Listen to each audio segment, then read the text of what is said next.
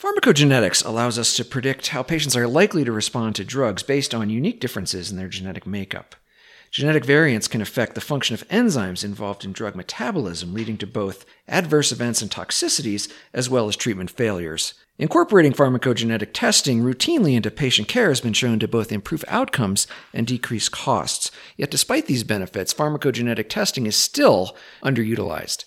Our guest today is out to change that.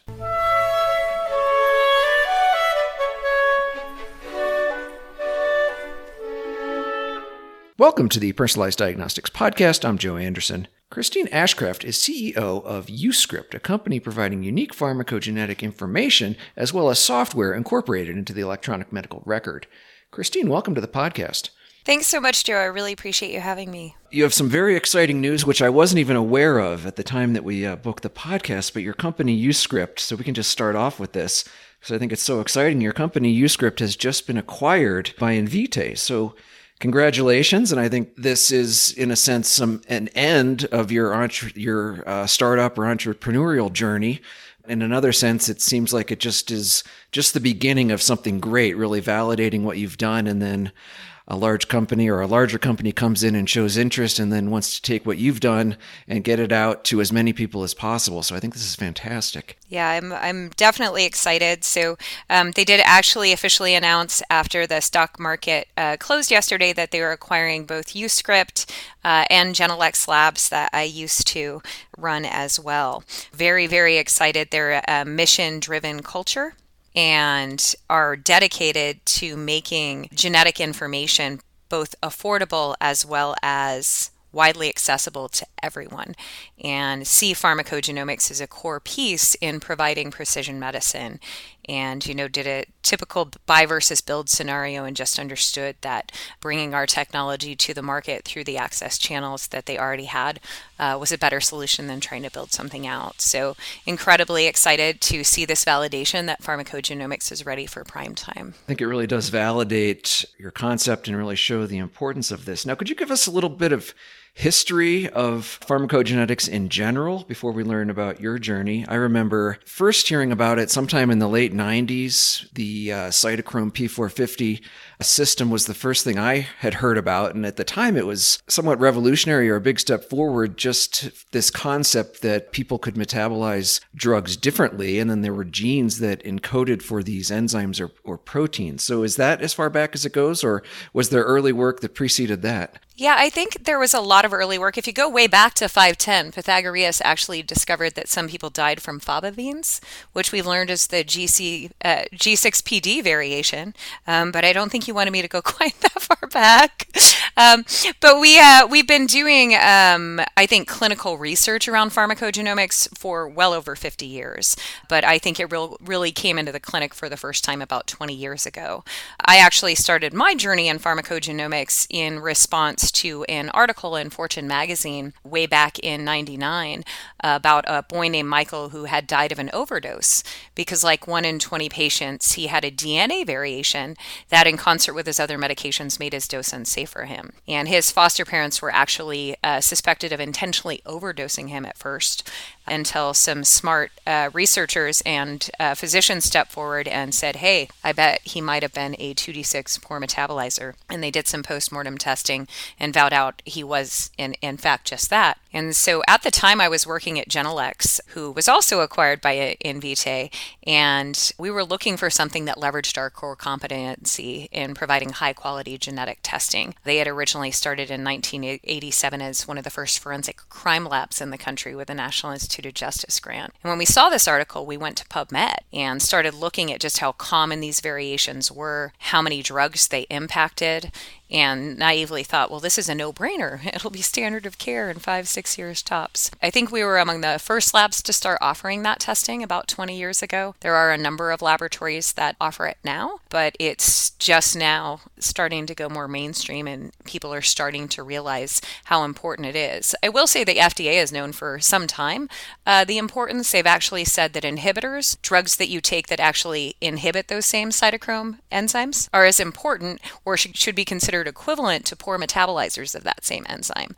So they've used that in drug development guidance for a very long time. So it's definitely something that's been more well understood on the drug development side, but actually hasn't been put into place as broadly in the clinical side. See, it's interesting how things evolve, and often things take a lot longer to gain acceptance than we anticipate, given how important they are. Now, so is the idea originally behind testing is there's differences in the way people metabolize drugs and various other compounds. The worst case scenario is that would be the cause of toxicity, and then maybe a less significant but somewhat problematic scenario would be that the drug is just simply ineffective and you're wasting time and money and the disease state is deteriorating. Right. It's definitely both sides of the coin. You've got on one side the adverse drug events, which can be as severe as death, but lead oftentimes, and we've seen this in our published studies, to avoidable emergency room visits and hospitalizations. But on the treatment failure side, the impact can be just as dire. So, look at Plavix. I thought back in 2010 when the FDA put a black box warning on Plavix, stating that 2C19 poor metabolizers were at a much higher risk of having a heart attack or stroke on the drug because they couldn't convert it to its active form. I literally thought, this is it. This is the tipping point for pharmacogenomics. But it still did not become standard of care, even though those poor metabolizers were at a 3.5 times greater risk of having a heart attack or stroke if they were put on that medication. But I think that is about to change. There's a very large study coming out, I believe in JAMA this month, the completion of about a 5,000 patient trial in 2C19 and clopidogrel that will hopefully put that to rest once and for all. I hope so. So you mentioned you were involved in the development of some of the first tests. Now, could you tell us specifically what those tests were, how they worked, and then how have things evolved since that point? Sure. When we first started offering testing back in 2000, tests were very much done on a gene-by-gene basis. We were running them a single gene at the time in the laboratory, and that was mainly focused on the 3 core cytochromes at the time, cytochrome P450 2D6, 2C9, and 2C19.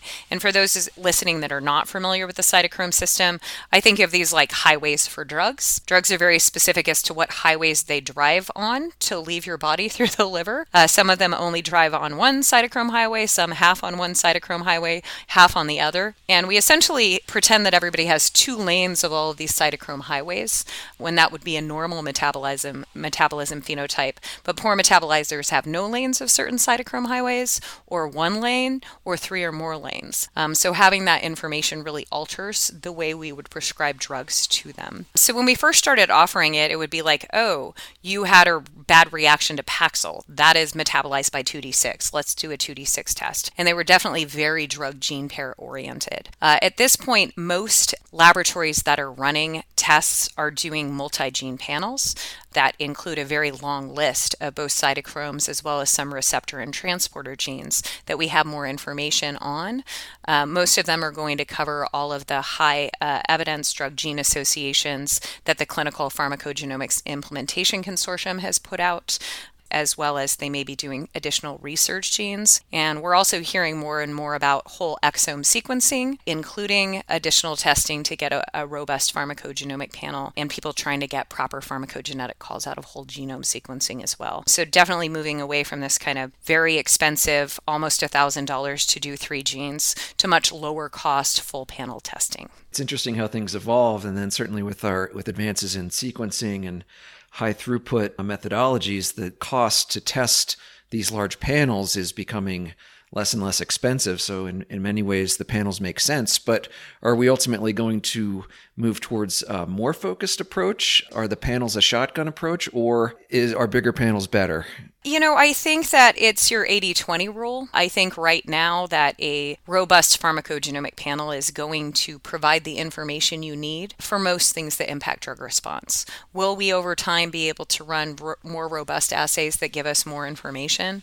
Certainly, but I think that the information provided by a robust panel now, especially since it costs the same as just doing a drug gene pair makes perfect sense. The key, though, is just like we store allergy information in electronic medical records and pharmacy software systems, we also need to discreetly store the pharmacogenetic information, because this, like allergies, needs to be reevaluated every time a medication decision is made the rest of that patient's life. It's not like a tumor sequence where that is useful information while you're treating that cancer and maybe looking at when somebody else develops a similar cancer. It's information that is going to be useful in making sure you're getting the optimal drugs and doses the rest of your life, even if getting additional information over time ends up making sense. So tell us about YouScript. So you obviously saw an unmet need in the market and moved in to fill it. So what was that like in the early days? And can you tell us a little bit about how you founded that and then the journey you've taken so far? Great question. So when I was at Genelex, I was in charge of business development efforts and really had a pretty unique opportunity to speak with a lot of patients, payers, providers, pharmacists about widespread adoption, barriers to widespread adoption of pharmacogenomics. And there was a very common theme to the questions we would get. How do I know which patients are at risk and should be tested? How do I know how to act on that information in the context of other things that impact drug response? And then, of course, where are the studies validating this will actually improve outcomes and bend the healthcare cost curve? So I think YouScript is really the culmination to answers to those questions. It actually has a very long history as well. While at Genelex, I was lucky enough to stumble across a web-based software originally developed by a couple of brilliant psychiatrists that ran into cytochrome-based drug interactions in their practice that existing drug interaction tools just did a poor job of warning them about. So back to that highways analogy on the cytochromes, they had essentially created a web-based like MapQuest where you could look at metabolic traffic jams on these cytochrome systems. And because of the way that they had created it, we were able to upgrade the software to take pharmacogenetic variants into account. And so we started offering that to referring providers as a web-based tool and generating these kind of color-coded drug gene tables that have become very popular today, being issued by labs. But what I realized is that those drug gene tables, which people tended to rely on more because they wouldn't go back and key everything into this web-based tool very often, they quickly became outdated. A, because the evidence was evolving so quickly, and B, because their drug regimen, herbals over the counters, etc., changed constantly. And so what was really needed was a dynamic tool that existed within the prescribing and dispensing workflow. And so I actually spun YouScript out of Genelex to really focus on enterprise integration and deployment. So we got YouScript embedded within the Epic workflow. We were the first precision medicine application approved in the Cerner Smart on Fire App Store, won the Allscripts Open App Orchard contest for one of the first integrations into their open app platform. It's really just focusing on bringing the tools to the point of care. On the who do you test portion, we did actually get a patent issued last February on something called the pharmacogenetic interaction probability score. And this is a score where, based on the patient's medication regimen, I can say there's an 80% probability that if you run this 22 gene panel on this patient, you will have at least one evidence-based drug or dose change guidance when their results come back. So it is a way for a payer or provider to actually stack rank the patients most likely to benefit from that testing and really hone in on who will benefit most. I am all for a world where testing is ubiquitous, but we're not going to get there overnight. So step one is to really focus those resources where they're going to have the most benefit. And that third point, what about outcomes? We have published a series of peer-reviewed published studies. The first, we provided a YouScript generated report in 7 outpatient clinics around the United States. And what we saw was a dramatic reduction in emergency room visits and hospitalizations, saving an estimated $11.32 per patient prior to the cost of testing in just 4 months.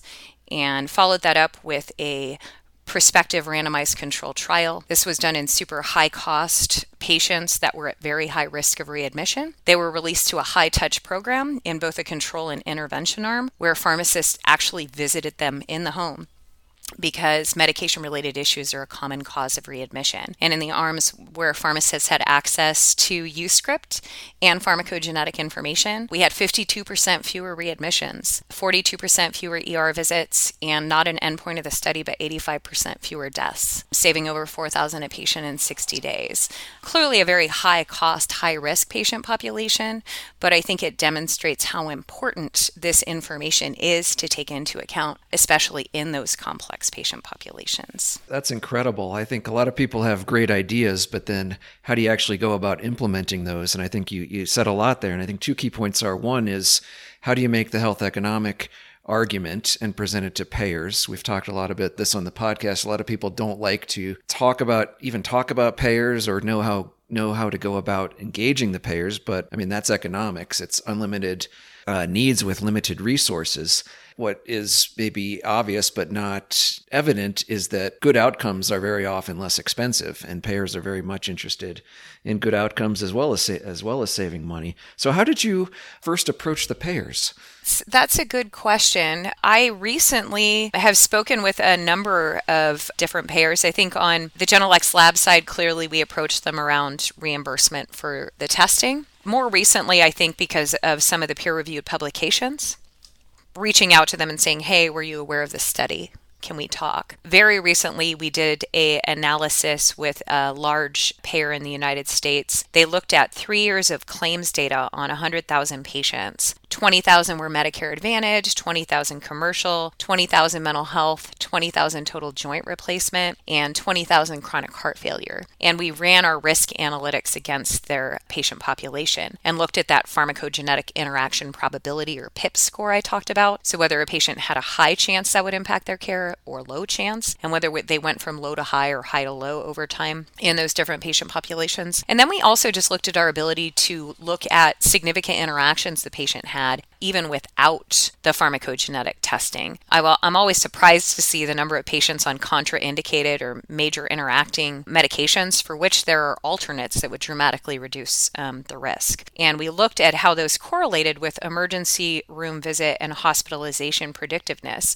And what we found is that the pharmacogenetic interaction probability score was more indicative of a future hospitalization or emergency room visit, diabetes with complications, then chronic heart failure, then the count of recent inpatient visits. So clearly a very large predictor. Prior to that, we did engage with Highmark Blue Cross Blue Shield. They have a great program called the Vital Innovation Program, and they actually paid both for testing and integration of UScript into a clinic that was part of Allegheny Health Network, and we tracked the impact on patient care. Almost 70% of patients had significant genetic interactions detected that were then, and about 70% of those were acted upon. Saw a reduction in per member per month cost of about $117 per member per month for the first 3 months after intervention. So I found if you go to payers with your initial studies that we did fund, I will say, and worked with the University of Utah Pharmacoeconomics Department as well as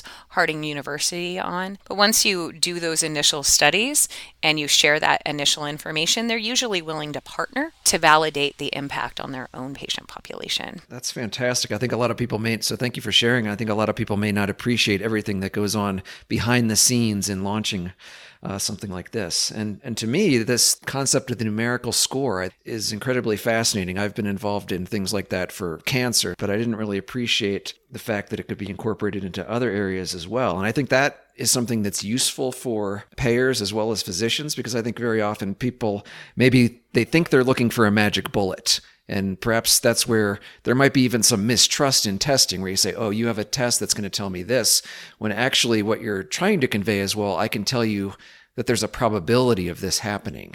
And that is probably what's going to be useful for you. So how did you come up with that idea of the numerical score? So the pharmacogenetic interaction probability score, there was a group of people, the original inventors of the software, as well as one of the original founders of Genelex Labs, our software developers. As I said, one of the questions we would get is people are like, well, how do I know which patients I should be testing? And so we literally kind of brainstormed, well, how can we make it easier for them to understand what the risk is for these patients? And that's where we ended up. Yeah, it sounds like it. Yeah, so we talked about payers, and then the other aspect, or another aspect, is how do you engage the physicians? How do you get them on board? Because you could have the greatest product in the world, but how can you integrate it into their workflow? I guess is one thing. You need to make it accessible for them to do it, and then there's probably an educational component as well. In terms of how do you get out to the physicians, I think the incentives have to align. The reimbursement needs to pay there. You can't ask the physician or the health system to do more work if you're not going to pay them to spend more time, with high-risk patients if the benefit gets passed on to the payer. UScript has historically had to focus on health systems where they are both the payer and the provider. So some of our early customers, for example, our first Epic deployment was Group Health of South Central Wisconsin, which is like a mini Kaiser for lack of a better description. So all of the incentives were aligned to see that risk and manage that risk and cover the testing and cover the cost of the software. Also worked with Clover Health, which is a new venture-backed Medicare Advantage plan. They actually own the physicians that visit their complex care patients in the home. So again, really having the incentives aligned in terms of, hey, when we manage these populations better with genetic information and proper clinical decision support, not only do we improve patient care, but we're also driving down the total cost of care. Christine Ashcroft, this has been wonderful. Thank you so much for coming on. So before we wrap up, I'd like to ask you, what do you think the next decade is going to look like in terms of advances we're going to see in pharmacogenetic testing in general, and then specifically with your big news with the acquisition by Invitae, what are things going to look like for UScript? So I think that UScript will be folded in to Invitae, and our ability to deliver real-time guidance on how to optimize drugs and doses based on genetics and any other factor that impacts drug response will be extended to provide actionability within the clinical workflow on other genomic information. I think just as we saw the move from those kind of single gene tests to panels, we're going to move more and more to whole genome sequencing with robust information, as well as, proteomics, metabolomics, other omic information that will all be layered together to provide real-time decision support based on more and more factors. I think one thing that is coming, and I'm not sure entirely how it will fall out, historically we've had to rely on information making it to published peer-reviewed literature based on studies. It takes a long time, but we're now getting closer and closer to a time when we're actually going to have access to enough big data that we can really shorten the years and years and years it takes to learn new information about novel things that can really help us deliver patient care in a better and more personalized way. So I think it's an incredibly exciting time, and I do think that genomics is going to quickly become part of our everyday healthcare, not just for cancer treatment or if you're diagnosed with a potentially rare disease, but for every patient that is going to see a physician or pharmacist. Christine Ashcraft, how can folks learn more about you and UScript? Well, if you'd like to learn more about me and UScript, our website, www.uscript.com. I'm also in LinkedIn under my name, Christine with a K Ashcraft. I'm always happy to connect with other people in the precision medicine community or people looking to learn more about pharmacogenomics and how it can help them improve patient care. Our guest has been Christine Ashcraft from UScript. We'll see you next time on the Personalized Diagnostics Podcast.